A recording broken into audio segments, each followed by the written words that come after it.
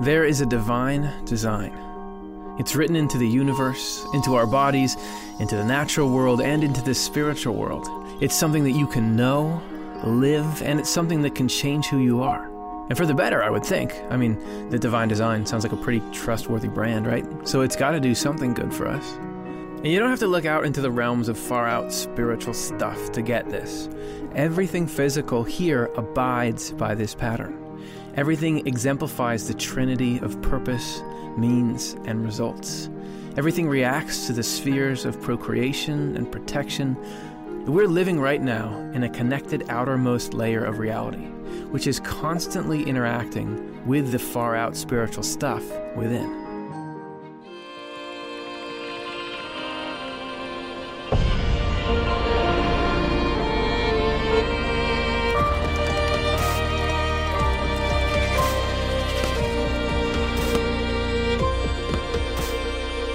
Hey everybody, welcome to Swedenborg Life. Stuff is cool. You could quote me on that if you want. No, what I mean is that the more we are able to study things, and the more modern technology allows us to dig into the nature and the mechanics of things, the more amazing it seems to be. And this is something that Emanuel Swedenborg was noting, and I think pretty succinctly here. In 1763, he wrote, "The deeper we look, the more wondrous are the things we run into." So things are organized and things are cool. But what is all this stuff we're learning pointing us towards? I know there's a big kerfuffle going on about, is there intelligent design or is there not intelligent design in the universe? To me, that wouldn't be the headline. It would really be, is there loving design? Because I don't care if there is God and God is very smart and designed the universe in a very complex way, but it didn't do anything to save people from suffering or build a happy future, and we were just kind of left out in the cold. I don't care. I don't care if it's intelligent. What we're looking for is a loving designer. So Swedenborg asserts, based on his observation of the spiritual side of life and how that equips us to look at the physical and understand what's underpinning it, God is the source of everything, and God is both. God is intelligent and loving. This is a somebody with an unlimited supply of loving feelings and an unlimited supply of intelligent thoughts. And those actually form the basis for everything that we experience here. He wrote in Divine Love and Wisdom, "The universe was not created out of nothing, but out of God. This means that God is the same from first to last in the largest and smallest things," which already we're dealing with some kind of being that doesn't follow the laws of physics, because how can you be in everything? Even, it doesn't matter how big or small it is, how do you fit in both, like even inside a clown car? It means also that this person is at the heart of everything created, but non-spatially so. So you dig deep enough into anything, there's God. But it's not like God is the shape that spreads out to everything. God is at the heart of everything, non-spatially. So everything should include physical stuff. Like God is at the heart of this desk here. How does that work? Obviously, that's what we're dealing with in this show. But before we get there, let's remind ourselves, as we explored last episode, of why all this stuff exists in the first place. Swedenborg wrote about the grand purpose of creation. The term grand purpose is a translation of the Latin words finis universalis. Universalis means, as you can see, universal, sort of overarching or applying to all things. Finis is the Latin word for end. You can see our word final in it. It refers to the purpose or aim of any action or effort. So when we undertake something new, we use the term end in view to mean the final purpose we're aiming for.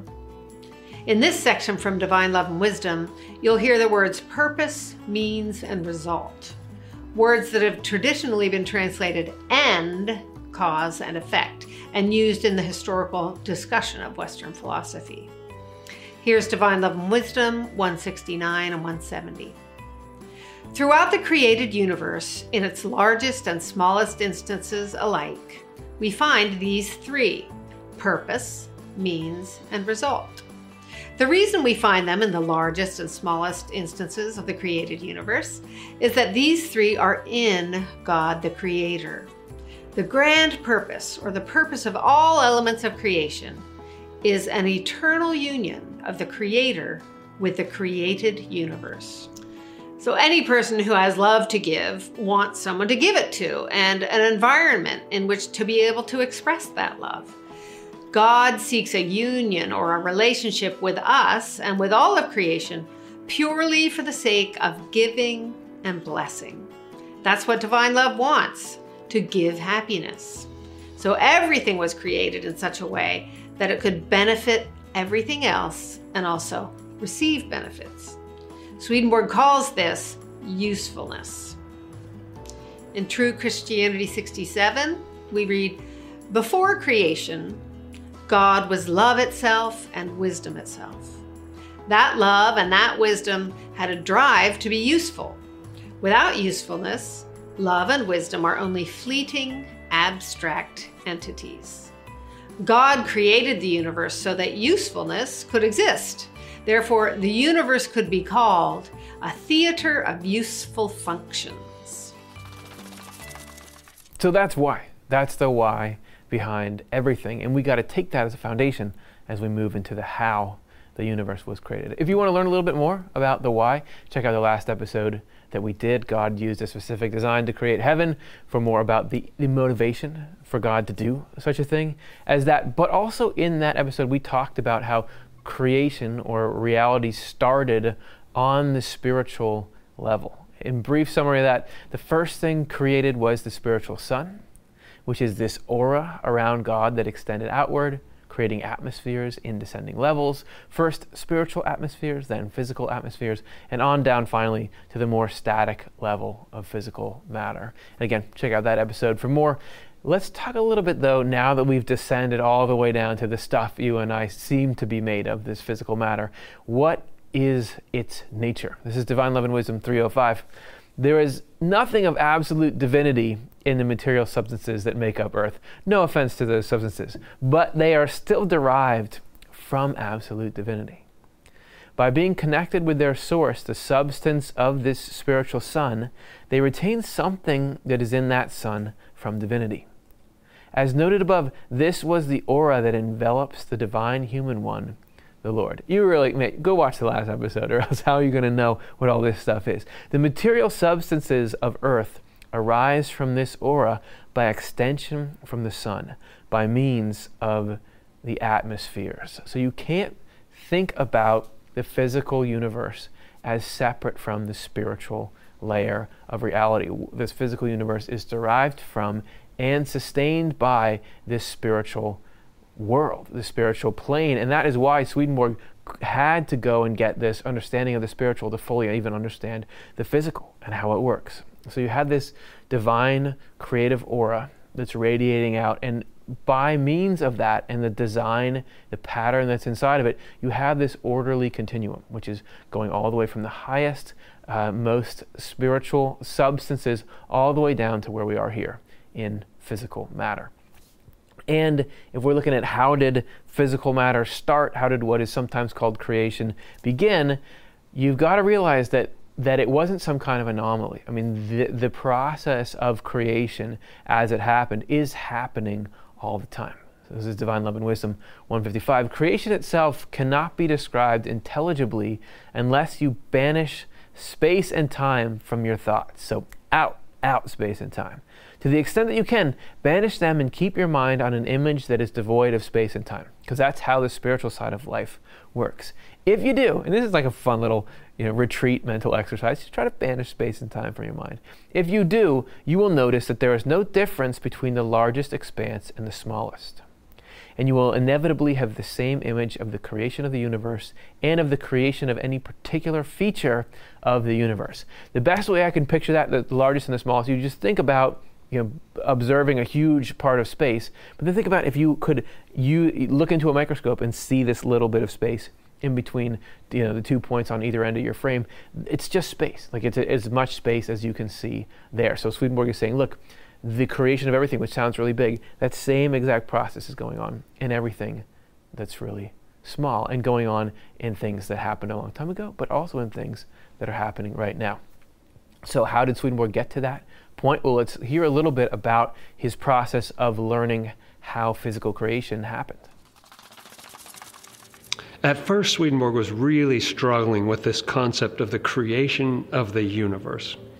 In True Christianity 76, he wrote, "For a long time I meditated on the creation of the universe without success.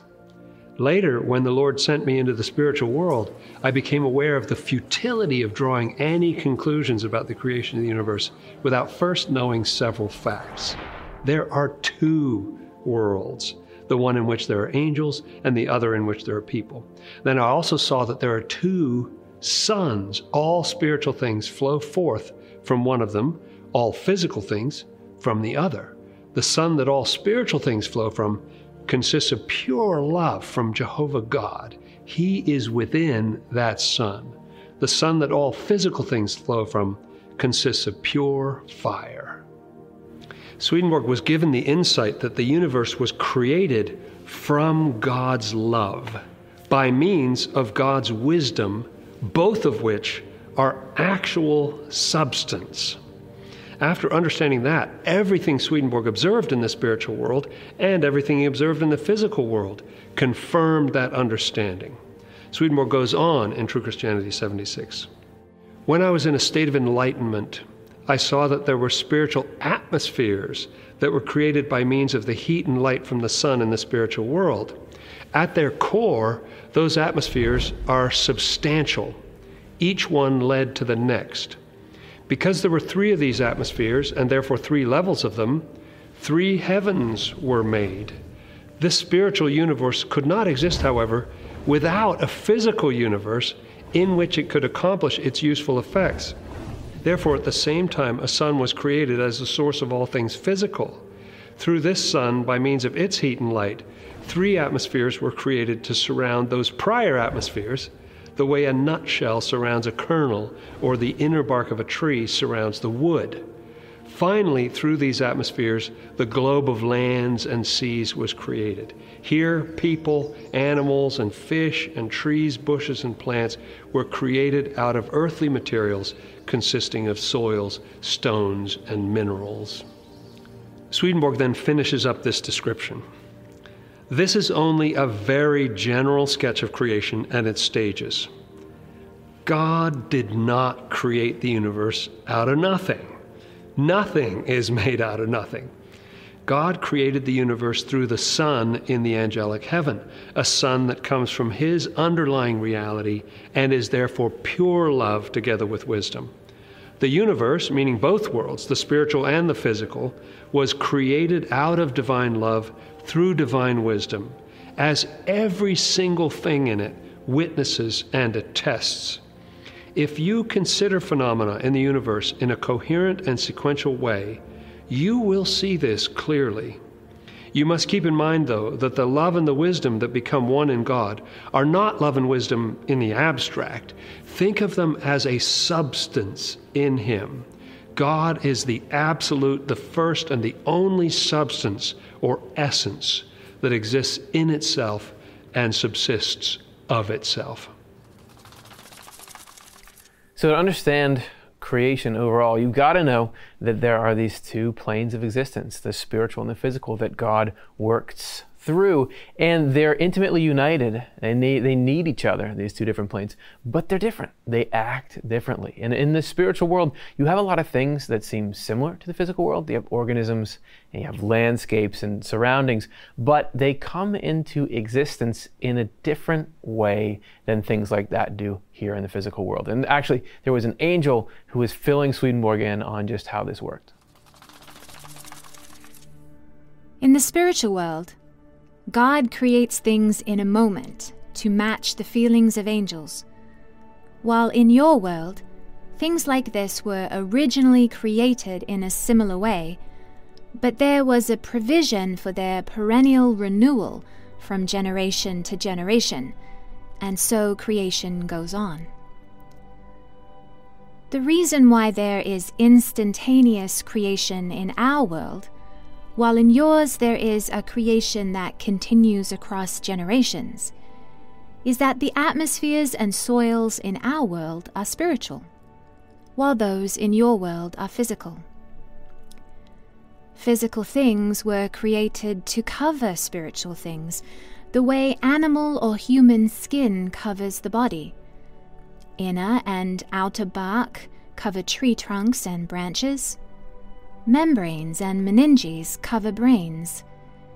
Sheaths cover nerves. Coatings cover nerve fibers, and so on. For this reason, all things in your world have constancy and perennially return. Then the angel added, "Pass on what you have seen and heard here to the inhabitants of your world. Until now, they have been in total ignorance about the spiritual world. Yet without being notified of it, no one could even guess, let alone know, that in our world, creation is still going on, and that when God first created the universe, something very similar to this happened in your world." So it seems to be indicating that physical creation started out as this spiritual world style instant manifestation of divine thoughts and feelings, but then God set up this system of renewal from there. Was that first manifestation something like a Big Bang? I don't know. I bet it's interesting to think about, right? But physical matter, seemingly around life in particular, couldn't keep going if there wasn't this constant stream of inflow into it from the spiritual world, which is part of this perpetual creation. Swedenborg wrote about this in Divine Love and Wisdom 340. There's a constant inflow from the spiritual world into the physical world. The two are talking all the time. Unless people realize that there is a spiritual world, they cannot know anything about this inflow. In its own right, nature, physical matter, is dead and contributes no more to bringing things forth than a tool contributes to the work of an artisan. If it is to accomplish anything, it needs to constantly be activated. So physical matter is like a tool. Spiritual energy / matter is like the hand holding the tool. It is spiritual reality that finds its origin in the sun where the Lord is and that goes to the limits of nature, that produces the forms of plants and animals and causes the miracles that we see in both, filling them in with earthly substances so that the forms are stable and enduring. So there is a spiritual underpinning to biology, it sounds like. We can therefore see that plants and animals have come into being solely from the Lord through the spiritual world, and that they constantly keep coming into being through it. This means that there is a constant inflow from the spiritual world into the physical one. So the miracle of creation is happening all the time. And so that means life, I would imagine the evolution of life is this constant activation by spiritual forces of physical matter. And so you as well, by the way, the fact that you exist means God is flowing into you right now. People are like, oh, nobody loves me.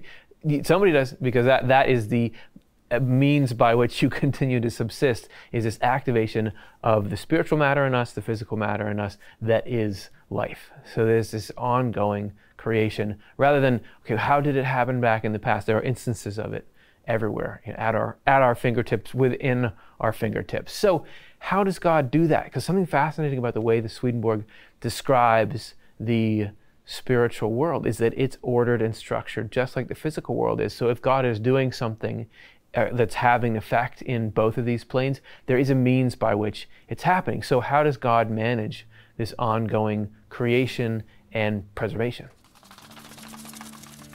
There are two main auras that originate from the Creator and that then continually flow through the design of creation in order to preserve the universe. These auras carry a loving purpose and a wise design. The two main auras in creation are the aura of marriage love and the aura of protecting what has been created.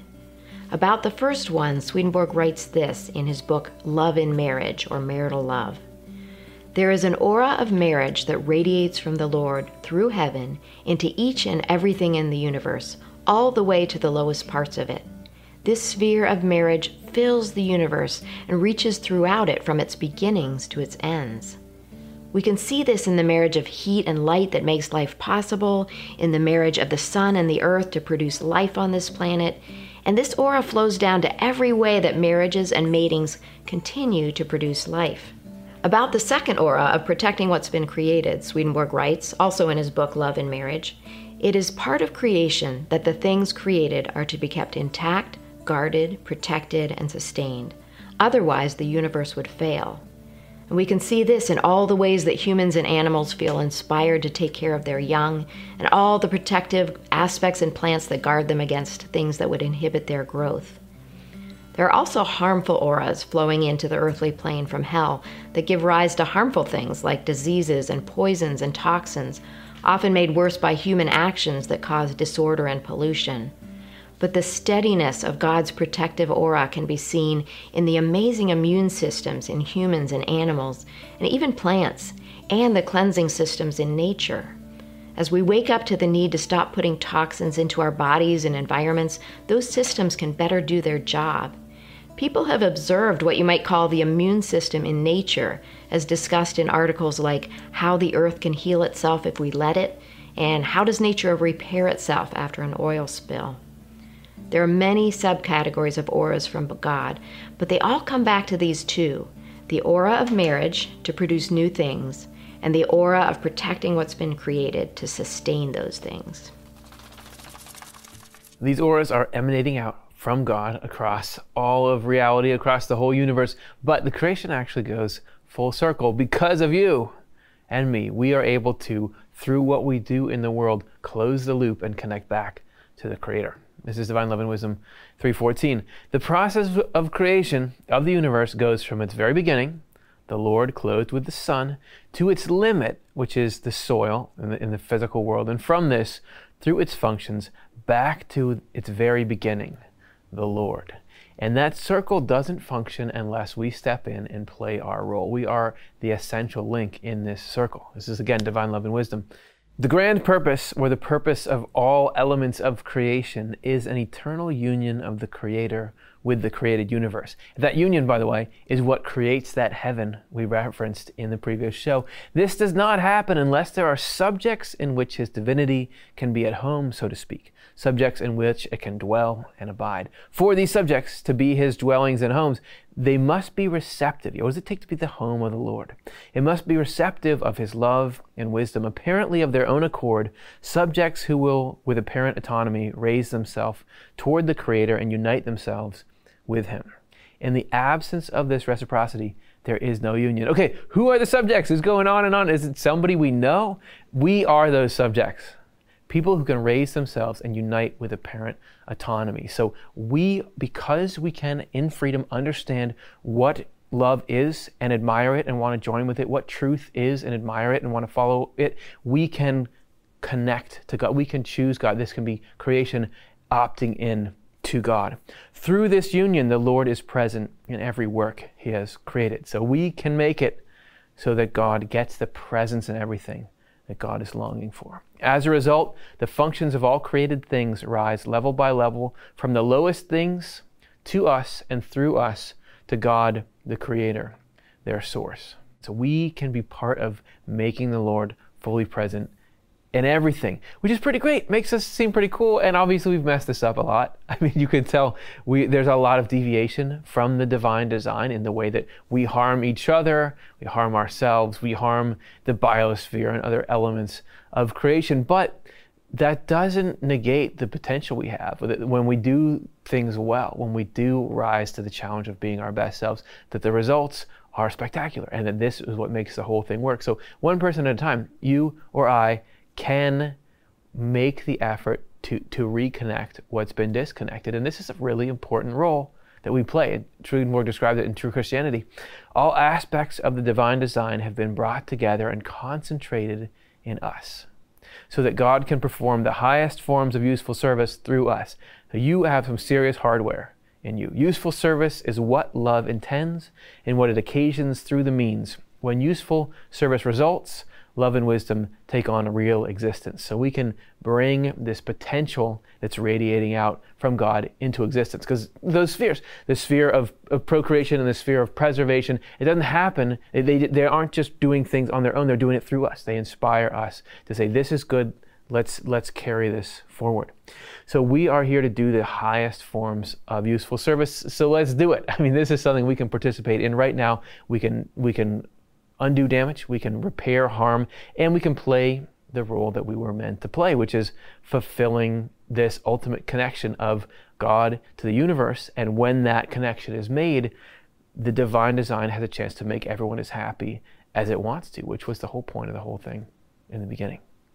And if you think, well, that's not me, I'm not really part of that, I couldn't possibly have such a cool design attached to me, in the next show, we are going to look at how even our own bodies reflect and are sort of an index of that divine design. So join us as we look at how our bodies connect to God's design of the universe.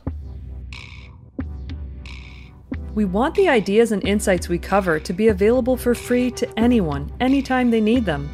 As a nonprofit, we depend on donor support to continue to create high-quality programming. This season, we're featuring the opportunity to support our newly established endowment fund for Off the Left Eye. Consider your ability to be a part of our growing family by going to otle.causevox.com today to make a one-time or recurring donation. Your support helps the ideas in our content reach and nourish thousands of people every day around the globe. We couldn't do it without you. Give if you can, receive if you need. If we cycle through in this way, in the end, everybody wins.